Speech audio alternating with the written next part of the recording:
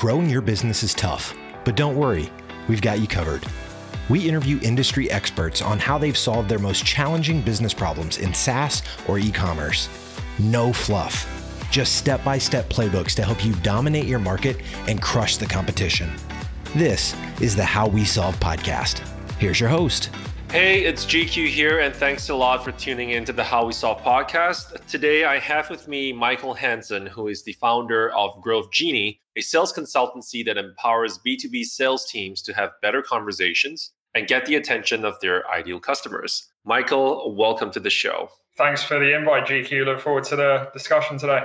All right. I bet there's a lot to discuss around this because we had a brief conversation over this, but I don't want to spoil the interview, so we'll dive into that very shortly. Now, one of my favorite questions to ask people on the show is, how did you get started with your business? What was the inspiration? How did it all begin? Yeah, I think that's a great first question because I think, every business starts with a problem. And actually, when we're onboarding a company, that's the first thing we ask. Like, what was the story of your business? What problem were you trying to solve? And in our case, so I come from quite a similar background to you in the sense that I helped scale an outsourcing business. So I was kind of employee 10. We did essentially outsourced SDR services, majority out of Colombia. So I was employee 10 at the start. It was pretty much myself and the CEO doing sales and marketing. As the company grew, the CEO kind of took more of a CEO hat. So I was kind of running sales and marketing. And then we grew the business from like 10 to 200 employees in 3 years. So that in itself was very interesting. But what was even more interesting actually was like on the operational side, because we had all these different clients across industries and I was seeing what was working and what wasn't working in terms of outbound. And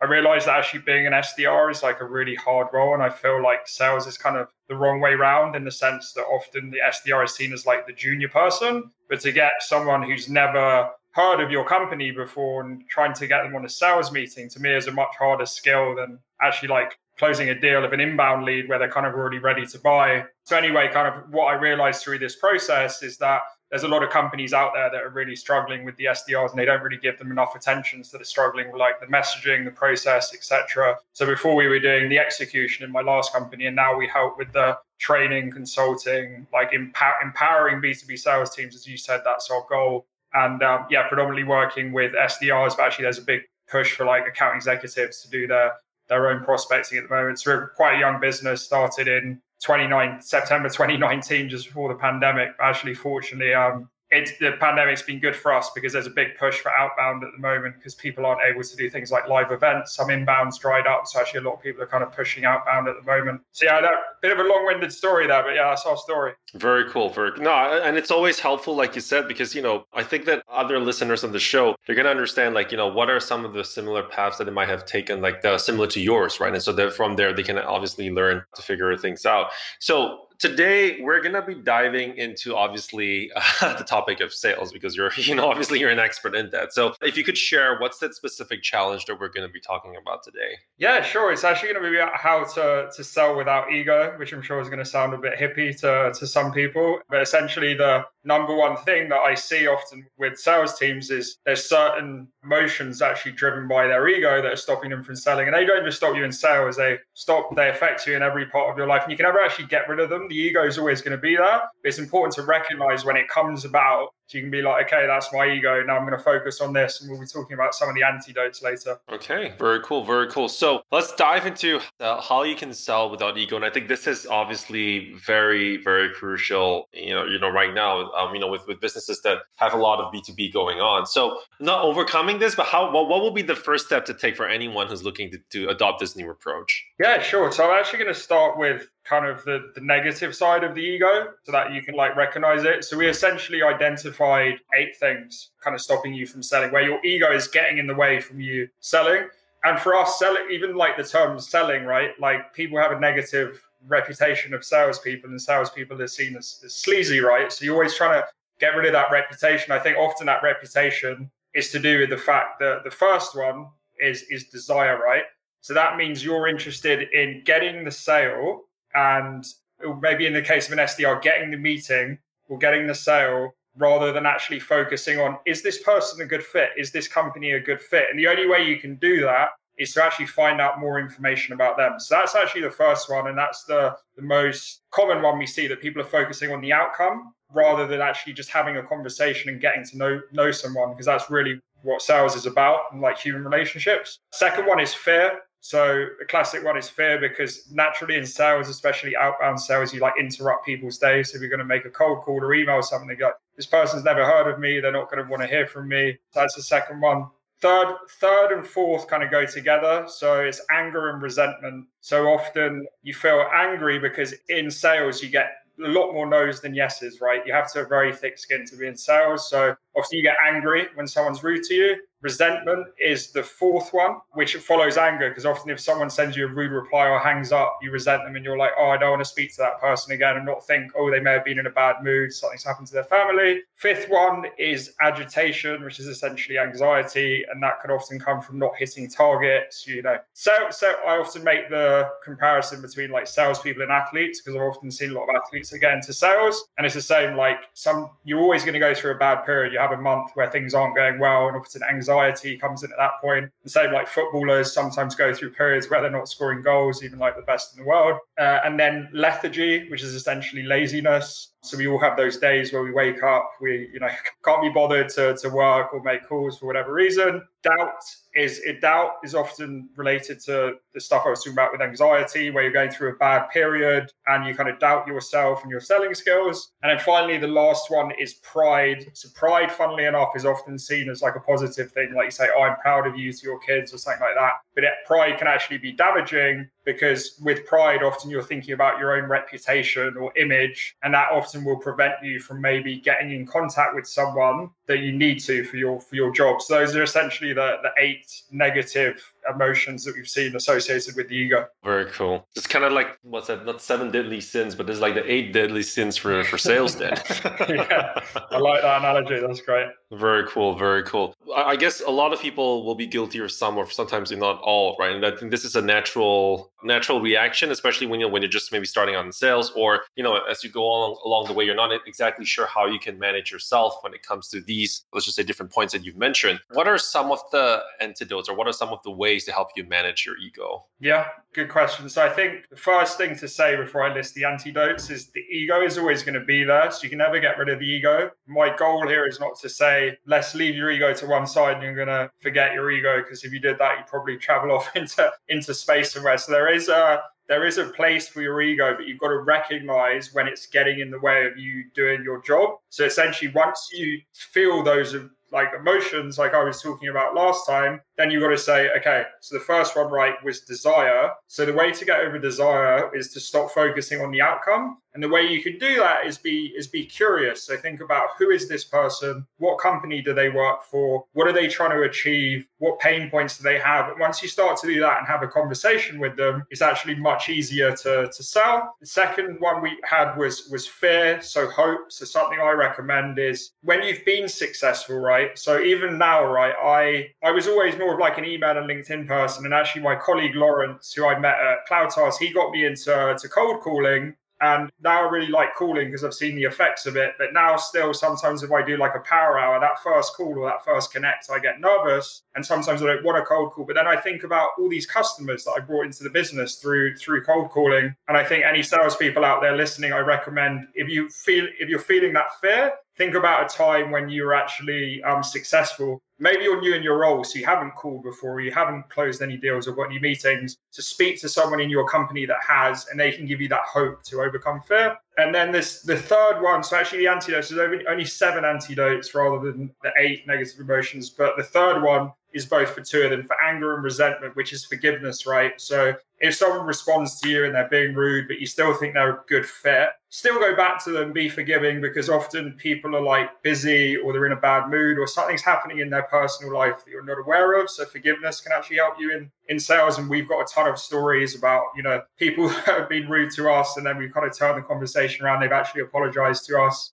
Anxiety, agitation part is just being calm. So still, like, I sometimes get nervous myself if I was on like some webinars last year with like over 1,000 people. I remember being very nervous before. And then in that situation, I just try to be calm and like breathe for 10 minutes beforehand, or even like go for a walk, do something that can calm you down. For lethargy, I think like the laziness part of it, like try to be inspired. So have some quotes, or again, speak to people on your team, have mentors that can help you be inspired. And then last two, so doubt, I think belief is the big one. And again, I think belief can come from when I talked about hope before, similar, like think of times when you were successful, or speak to people that have done this well, right? Because then that's going to give you belief that it is possible and you can hit your targets. And then finally, the last one is humility over pride and being humble. And really, a thing I recommend for that is actually in your outreach, our last step of the cadence is always to say,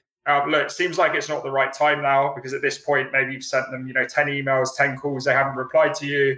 But I'd really appreciate some feedback on my outreach so that when I'm speaking to other people like you, I can have better messaging. And funnily enough, that message often gets the highest reply rates because people kind of really like that humility. And there's two things that can happen. One is they actually give you feedback, which you can use to change your messaging. Or two, sometimes they actually end up booking a meeting with you. Yeah, those are the antidotes there, and then an example at the end. Oh, that's very cool. That's very, very cool. We'll definitely put this into like a really nice, like the follow-up blog post is just going to look like with everything, like step by step. So how do you fight and how do you solve desire? How do you solve fear? There's going to be like a side-by-side comparison. This is awesome. This is really good. Okay, so coming back to, you mentioned you've already shared a bit of examples as well. If we wanted to dive in, you work with a variety of clients. You've seen this being applied across the different businesses, right? So what are some, I guess, like really key examples that we that you'd like to share with listeners so that we can understand, like, okay, in some similar situations, this is how you could actually do it in that situation. Yeah, I think a good example. So this is everything I just outlined. So this is quite new, what I'm telling you. We now have a module called Selling Without Ego, which happened by chance because I did an end of year survey with our clients last year. And more than saying, hey, you're helping with LinkedIn, or you're helping with this and that, they said, you're really helping with the mindset of the salespeople. So we've been looking into that a bit more. And that's why we've released this module this year. So anyway, we have kind of a presentation that we give now. And part of that presentation is kind of showing antidotes, right? And with those antidotes, we have some examples. And one of the antidotes is from my colleague, Lawrence, who I think I mentioned before. He's the one who got me into cold calling. And he's just like a very persistent guy. And I feel like he is very forgiving because however rude people are to him, he's still like, this person would be a great customer. Let's go after them. He got an email last year. I actually shared this on LinkedIn saying, literally, this is the worst sales email I've ever received. I'm copying my colleague here for laughter as this is a joke, blah, blah, blah. And most people would go away at that point, be like really upset. I'm sure Lawrence was a bit upset, but his reaction was to come to me and be like, how do I respond to this? How can we turn this around? So anyway, I said, look, let's be really personalized here because your last email was quite generic. So the only way we're going to turn this around is by being quite personalized. So I was like, what does the company do? And he was like, they're an HR software. So I was like, write messaging about how we can help them specifically sell to HR people and some examples. So anyway, he did that. And then the person replied this like huge email apologizing and saying she was sorry and like introducing us to the right person. And then, we got on a call with that person. So it just shows like that's probably the worst response you can get. This is the worst email I've ever seen. And yet we were still able to turn that round and, have a conversation. That is fantastic. And I think that also shows like, that no matter the situation, there's always a way to turn things around, even when you think that it's kind of like the end. Because I think like it goes back to like, when you just get your first initial rejection or whichever, most people might stop there and then like not think to follow up because they're just like kind of think of it as like, okay, people are saying no now, let's not follow up. It doesn't matter. We'll just go move on to someone else. But what they're maybe not realizing is that, as you've mentioned, that maybe now is not the time, but offering and one thing that was really cool as well, like you talk a lot about personalization, which I think it's super crucial, right? Because in this, right now you're getting so much emails, you're getting so many, even LinkedIn now. There was a person today that posted like, hey, here's like 7 messages in my inbox where people are pitching services to me, right? And so personalization is super key. And I love to dive a little bit deeper into the personalization piece that you mentioned. What are some like good tips for people to personalize their messages, be it, and maybe we could cover it across social media, email, and maybe even phone calls? Yeah, sure. For me, it's the same actually on all the mediums, which is that the first line on email or the first line on LinkedIn or literally the first like 10 seconds on a cold call, which is where you got to get their attention. Make it all about them. So don't be like we help or our company. Don't use the word we, use the word you in that first line. And, I think now if you go on LinkedIn, for example, like I could go on your LinkedIn GQ and like have a look and all you need to do is pick 1 or 2 things out. and say, hey, I noticed that, you're in the world of outsourcing and you've been there for a while and you just started your new company and you live in Ukraine or whatever it is, those kind of nuggets of personalization. And then straight away you get there, you got the attention of the person because they're like, wow, this person like knows about me. He or she's not just another salesperson. So that's what I recommend. And then in terms of the medium, we're seeing work really well at the moment. And again, it's personalized because you can't automate it and it's human. It's actually on LinkedIn's now got a function where you can send audio notes, which you can only do it on the mobile app. So you have to download the mobile LinkedIn app. But we're seeing like incredible conversions on that, even more than video. And what's quite cool about it is that I actually find it quicker to send an audio note than like typing a message. So I really like them. Again, it's the same thing. Just quickly scroll through their profile, try and find a couple of relevant things, bring it back to a business problem, and then just send an audio note. And often the response we get, because we sell to essentially we have 3 buyer personas, which is like sales leaders, marketing leaders, and CEOs. And they're typically like got a revenue hat, right? So they're always looking for new tools. And they're like, wow, I didn't know you could send audio notes on LinkedIn. I'm like going to let my team know. So yeah, really recommend doing those. Very cool. Even I didn't know about the audio notes. I knew about the video piece, but like that's really cool. I had to check that out.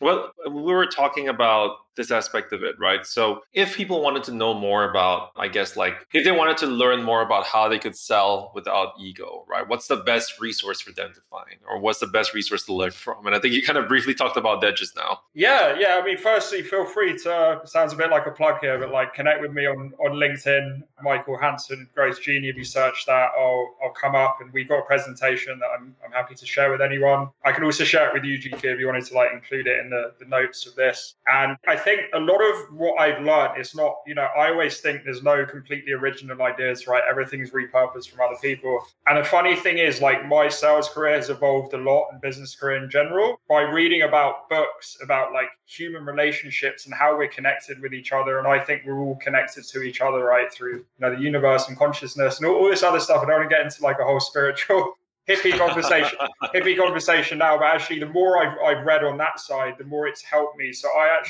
very into a guy called Stanislav Grof, who's a psychologist out of the US. He's quite an old guy now, so he's got some like young guys who are kind of taking over from him. But he taught me a lot about like mindset and consciousness and like relationships between humans. So I think often you'll go on LinkedIn or like some of these things, and everyone's talking about like, what business books do you read? But actually, sometimes if you read non-business books, they can actually help you a lot in business, because the main thing in business is just like building relationships with others, and especially in sales. So once I've understood like humanity and how we connect with each other, that's actually really helped me from a sales perspective. I love that. And just taking a side note here, when we were talking about LinkedIn and we talked about personalization, what's your take on automation for LinkedIn? So, people might be using different tools where they're saying, okay, hey, so they are maybe just taking certain fields and just adding in certain like automating some degree of personalization, if you will, and doing that at scale. Well, what's your take on that for LinkedIn? Yeah, I think it's a big debate at the moment. I think it's a good question. I get asked about this a lot, even with our clients, right?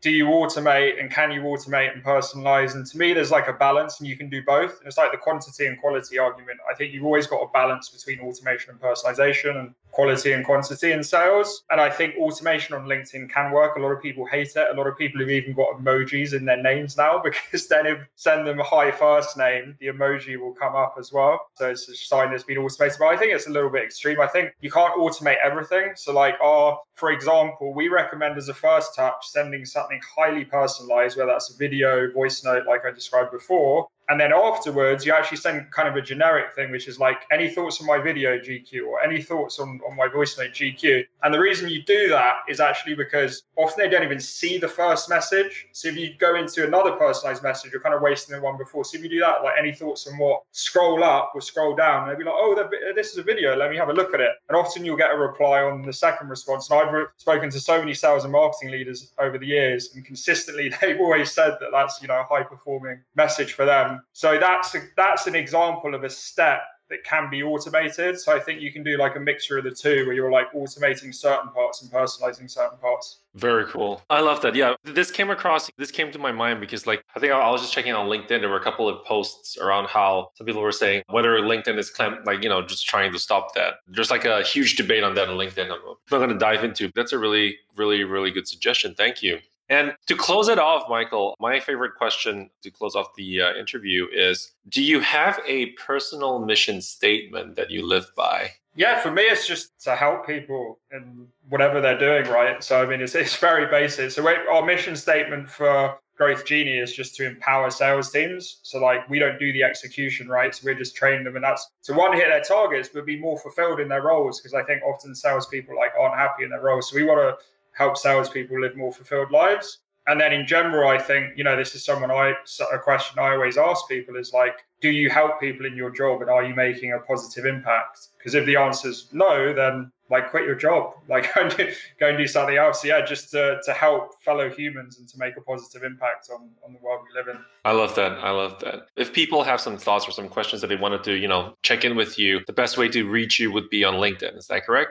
Yeah, for sure. People can email me as well. My email is mhanson@growthgenie.co. It's .co, not .com, because I couldn't get the domain.com, unfortunately. But yeah, email or LinkedIn. Probably would reply quicker on LinkedIn. Yeah, feel free to reach out to me on those two mediums. Very cool. If one of the listeners, if you happen to own the growthgenie.com domain, maybe you want to hit up Michael and see if you'd like to sell that off.